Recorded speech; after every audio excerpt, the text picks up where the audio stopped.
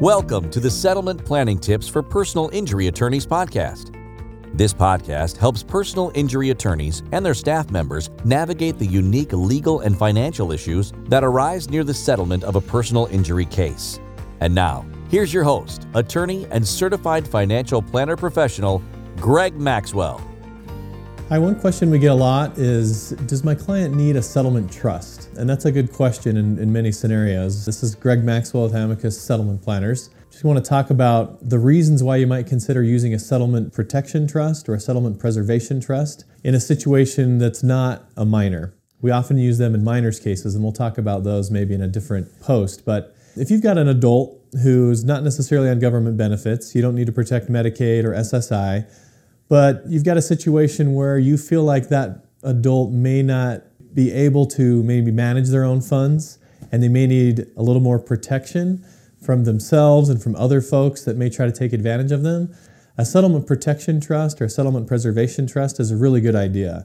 So what happens is the funds from the settlement essentially get deposited into a settlement preservation trust that we can draft and create for you. It's then held with a trustee and invested for that client so that the funds are earning interest and growing. But what it does, the client still has access to the funds, they just have to go through the trustee. But what that does is it helps protect them from family members, from friends that may have heard that they got a settlement and now have a great business idea that they try to come and get a loan from your client, or 1,000 different things that we've heard of, and I'm sure you have too. But a settlement trust allows that client to be able to tell their friends and their family, their kids, whoever it might be, look, I'd love to help you, but my funds are in this trust and I have to go through my trustee.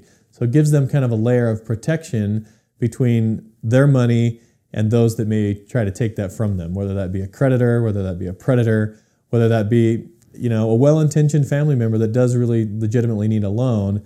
You've now got a trustee, someone working with that client to help protect their settlement funds for them so that the use of those funds goes to what it should be in the first place, which is to your client. So we do a lot of these settlement trusts for minors, but we also do them a lot for adults, whether or not they be on government benefits that need to be protected.